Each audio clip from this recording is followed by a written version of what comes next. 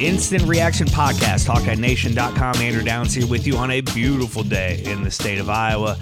Beautiful day in Lincoln, Nebraska. A beautiful day in the Big Ten West as the conference comes to a close, or the division comes to a close.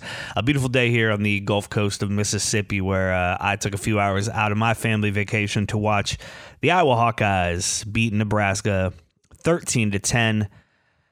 What an incredible game finish. Improbable win for the Hawkeyes again. An improbable season for the Hawkeyes. Some improbable heroes in this heroes game for the Iowa Hawkeyes. Incredible. Just, it leaves you speechless to some degree how this team continues to find ways to win. But that's what Iowa did today and has continued to do, en route to a 7-2 Big Ten record, 10-2 overall on the season. Another 10-win regular season for Kirk Ferentz and the Iowa Hawkeyes. And they've got some more work to do. A week from tomorrow in Indianapolis, Iowa will play either Michigan or Ohio State for the Big Ten championship. And then there is a bowl game to be had after that. It looks like the Citrus Bowl against a team like Ole Miss out of the SEC is the most likely landing spot for the Iowa Hawkeyes. But we got plenty of time to cover all of that moving forward. What a weird game this was on a lot of different levels. Drew Stevens, who had just about as bad of a day as you can have as a place kicker, 2 blocked field goals, kicked the ball out of bounds twice. One of those, who knows if the Purdy touchdown, long touchdown, the broken play by Iowa's defense, the longest play Iowa has given up all season long, a 66-yard touchdown for Nebraska late in the first half. Who knows if that does or doesn't happen if they don't start on the 35, but in a game like this, you give the ball, the other team the ball on the 35 basically for free by kicking it out of bounds. That's awful. And so it felt like you were a little nervous, even though Iowa was inside the red zone late, because Drew Stevens, I tweeted on the Hawkeye Nation account during the game, it felt like he had the yips. He's had an up and down season. I think this is the 3rd or 4th game in a row where he's missed his first field goal attempt, but it didn't get better this time. It had gotten better in the other games. It didn't get better this time, and it really felt like it was going to be a shaky attempt to have him go in there and try to win that game with all that pressure on him. But it wasn't Drew Stevens who came out to make that kick. It was Marshall Meter. Marshall Meter, a transfer from Western Michigan who hadn't attempted a field goal all season, came in and knocked it through from 38 yards out to win the game. It's the 3rd game in the last 6, right? 18, 19, 20, 21, 22, 23. So 18 and 19 and now 23 have all ended with an Iowa walk-off field goal against Nebraska. It's Iowa's 6th win in a row in Lincoln. It's Iowa's, I think, 7th or 8th out of the last 8 or 9 in this series. 1, 2, 3, 4, 5, 6, 7. So 8 out of the last 9 in this series as the Hawkeyes bring home the Heroes Trophy once again and finish the season just short of a full trophy case. Florida Rosedale, the one that didn't get back to Iowa City, although we all know how that ended, how that happened, and an 11-1 team would be a heck of a lot more fun right now. But hey, 10-2, we're not going to complain about that. As the game got later, I just had that feeling, like I'm sure a lot of people did, that kind of like the Caleb Johnson run against Illinois last Saturday, Iowa was going to find a way to make a big play. And as the game got later, that hope started to dissipate. The offense just wasn't able to do anything in the second half at all. You really started to lose any confidence in that. And although Nebraska and specifically Chubba Purdy have been pretty turnover prone, it just didn't seem like I was going to have that opportunity. What a huge holding call on the interception that Deacon Hill threw on the return by Nebraska, the holding that pushed them back 15 yards, certainly out of field goal range. If they probably weren't in field goal range, but were close enough to make a run at it, but that pushed them back quite a bit. Iowa's defense came up big. Obviously, Herkett with the interception, and then a really nice run from LaShawn Williams to bring the ball all the way down into what about the 10-yard line or so. I don't have any of this in front of me. I'm just kind of doing this on memory. But what an incredible just found a way to win. And after the game, we got emotional Kirk Ferentz. I'm going to play this for you. It's from the CBS broadcast after the game. And I'm sure a lot of you have seen it already and know where I'm going with this. But it's always fun to see and hear emotional Kirk Ferentz. The Heroes Trophy is yours. You're on your way to the Big Ten Championship. Yeah. What does this feel like to get a win in this way? Just really excited for our guys. They've been really resilient, and to find this way tonight, Herkitt gets a pick. It's crazy. A defense lineman gets a pick, and then a unsung guy comes out and kicks a field goal. So it's kind of represented this team. Somehow, some way, we've won 10 games, and it's pretty good. I know you're emotional right now. You all have been through a lot this year. How much does this win mean to you? Yeah, they all mean a lot, you know that. I mean, you grew up in the profession, so it's hard to win first and foremost. It speaks to the kind of kids we have. These guys are they're fun to work with. They believe in themselves, believe in each other. They care about each other, so it's really just special. Dave Revson tweeted after the game for the Big Ten Network, Kirk Ferentz is a good man. You watch interviews like that, you listen to things like that, you see how much this means to him. You're proud to be a Hawkeye when Kirk Ferentz is at the head of the program, and you continue to be so. And so what an incredible win today. Didn't feel great the whole time, but much like these other games, it doesn't have to. The only stat that actually matters is the final score, and Iowa has been on top 10 times this season. Look at some of the stats from this game. Deacon Hill, 11 of 28 for just 94 yards, had the one interception, a bad interception. At a time you can't throw an interception there late in the game, just a couple of minutes left. It appeared that Nico Regaini was open if he makes that throw correctly, over the top a little bit. He was unable to do that. That was a killer interception. Deacon didn't have a terrible game. He did certainly regress a bit, it seemed, but that wasn't all his fault. You had some injuries to deal with. Stop me if you've heard this before. Iowa has had some injuries to deal with, not just coming into this game, but during this game. You had Jennings Dunker, an offensive lineman, go out. You had Caleb Brown, who had a really nice first half up until that dropped touchdown pass late in the half. Really a couple of nice jet sweeps, a couple of nice catches. Really felt like his progression was continuing. The momentum had carried over from the last couple of games, but then you didn't see him in the second half. And him going out was clearly an issue for this offense. That offensive line needing to shuffle was clearly an issue as well. The running game wasn't able to do as well as it had in the first half. The passing game became, less confident, and while you needed to score, they just were unable to. They were unable to move the ball. A bunch of 3-and-outs in a row. We can look through the drive chart in just a little bit, but Deacon Hill, not a great game, not an awful game though, right? I mean, the type of game he had a couple of plays where you could see the growth. One of those was on a sack just before he threw that interception, where he held onto the ball in a tough sack. I mean, he probably fumbles that ball a couple of weeks ago, and that was big for him to hold on to it, despite then throwing the interception. Also wasn't helped by some drops. Nico Regaini dropped a couple of balls. They never really clicked today in the passing game. Again, outside of Caleb Brown in the first half, having a couple of nice catches. Let's see, he ended up with 3 catches for 20 yards. Steven Stilianos had that really nice 37-yard catch and run down to the 1-yard line along the sideline. That was great. He had 2 catches for 38 yards. Regaini 2 for 14. But a couple of drops there for him. Addison Ostrenga 3 for 12, including a really fun little shovel pass dump, middle screen that Iowa used to convert a third down and looked pretty good doing it. And then Seth Anderson, 1 catch for 9 yards. Running the ball, Iowa rushed for 163 yards, including 111 from LaShawn Williams, who had a long of 53, a big game-breaking run that I think led to the field goal in the first half. Yeah, I believe that led to one of the field goals, or to the field goal in the first half, not one of the blocked field goals.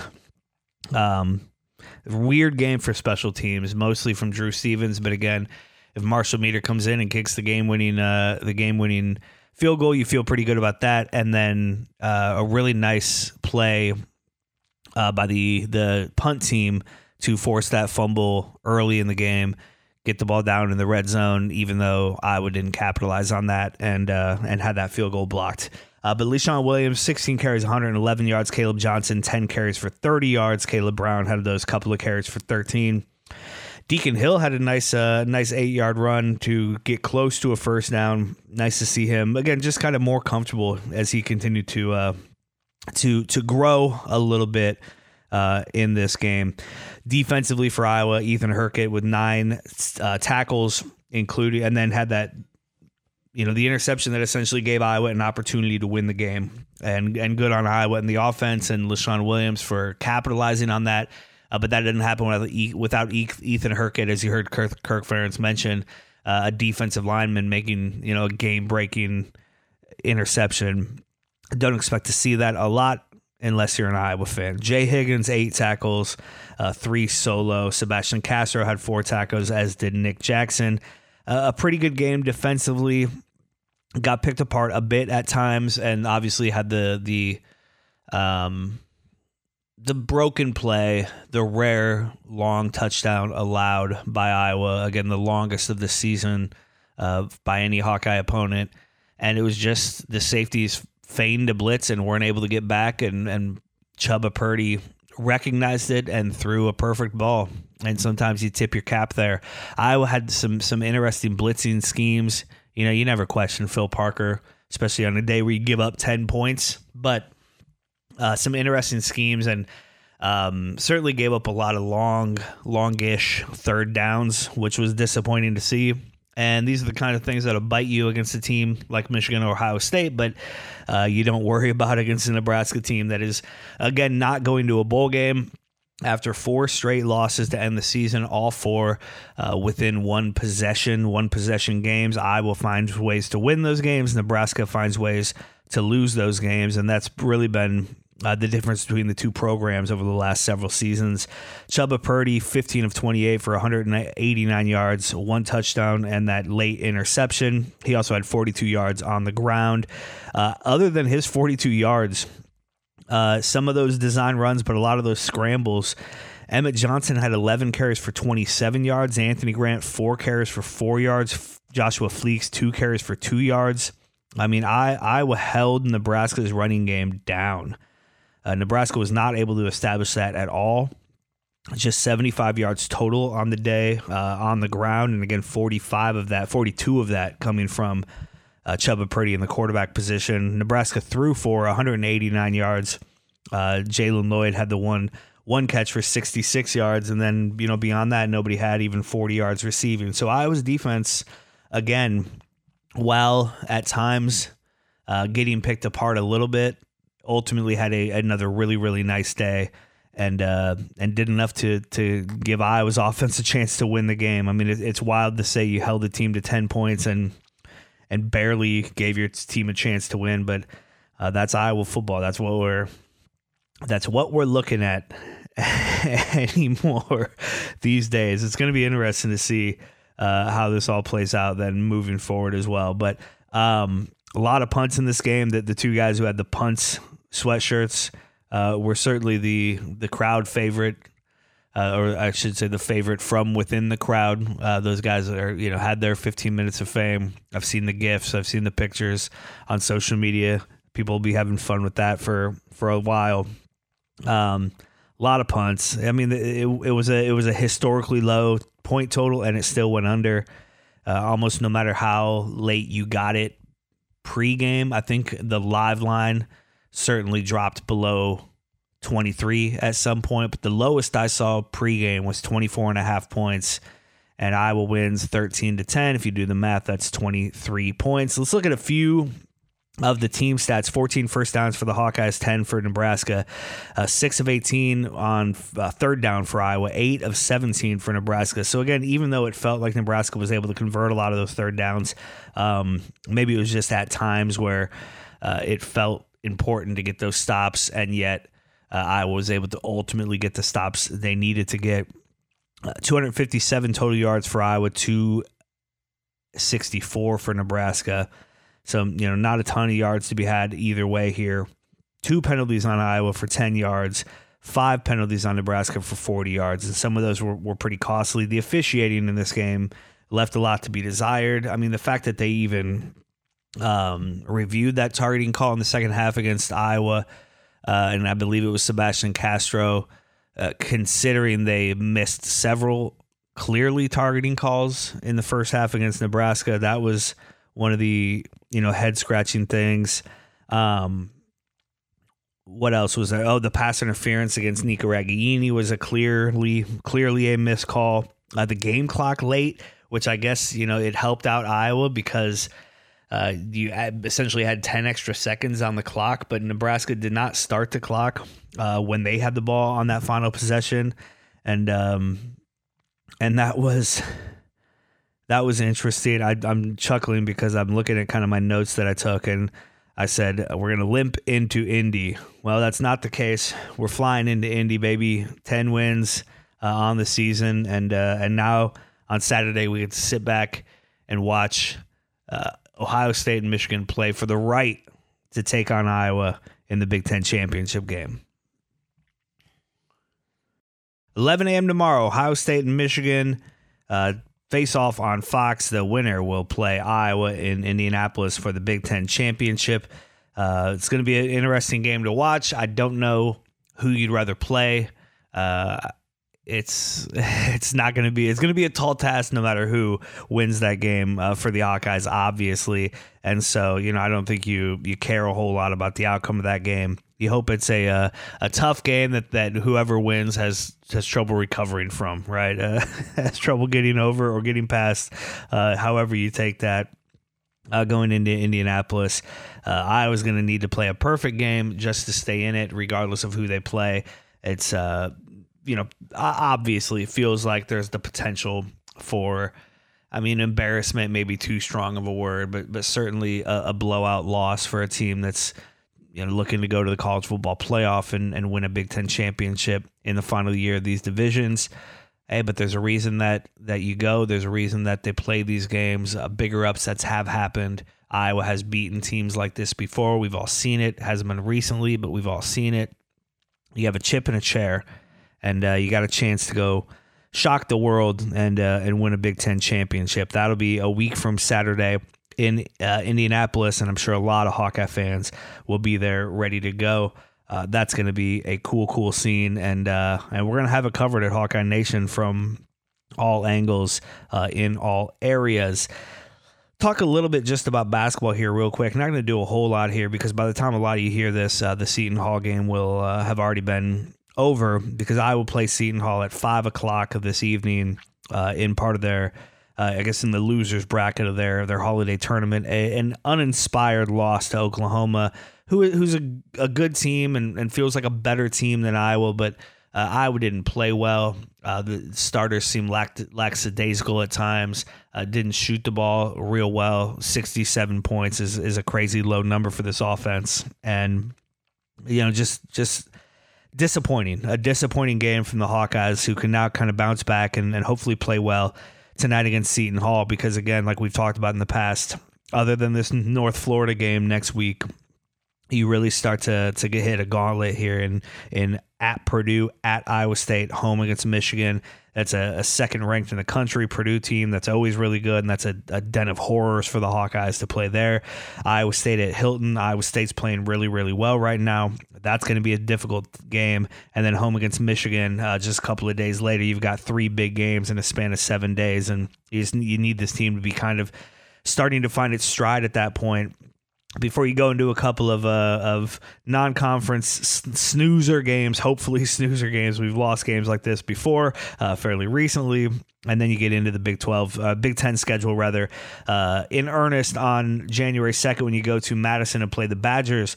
It's so tough to start these Big Ten seasons 0-2, and Iowa has done it so many times in this 20-game format where you play these 2 games in December. It just puts you behind the 8 ball so badly, and then you need a win streak just to get back to even. And when you're talking about a Big Ten that feels a little bit down this year and maybe isn't completely for the taking, but there's certainly spots there. There's certainly, maybe a double bye is even too high to hope for. That's a top 4 finish in the conference.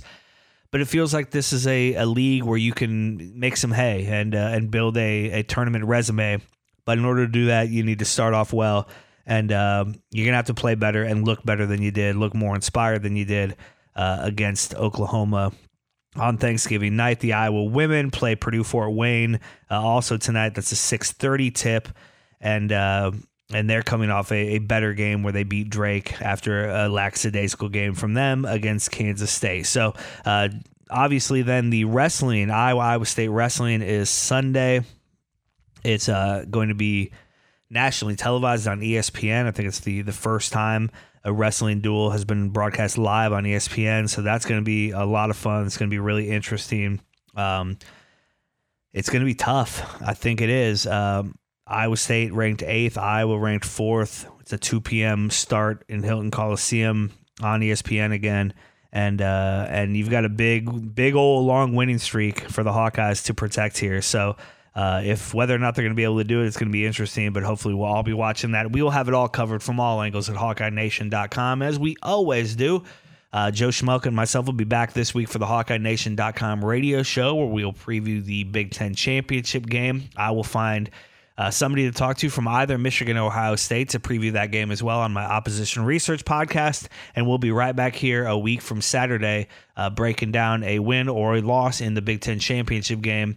But hey, celebrate this season, enjoy these players, enjoy the adversity they've had to overcome, the resiliency they've shown, the emotions that Kirk Ferentz and these players have shown over the last few games. I'm excited to now just dive into, I record these so quickly after the game. I haven't seen any of the post game. I'm excited to kind of dive into Kirk Ferentz's press conference and what some of the players had to say, and all the coverage from all the great guys who are there covering the game each and every week, home and away. I'm just going to kind of soak this in over the next couple of days as we appreciate a 10-win season, another 10-win season for this Iowa Hawkeye team and for head coach Kirk Ferentz. And it's one unlike any before it. It's one that, it's there's just hyperbole that you can't go too far in kind of what this team has been able to overcome, how unlikely it is that this team finds itself where it does, which is a 10-win team heading into the Big Ten championship game. We're going to have it all covered. I appreciate you listening, and go Hawks.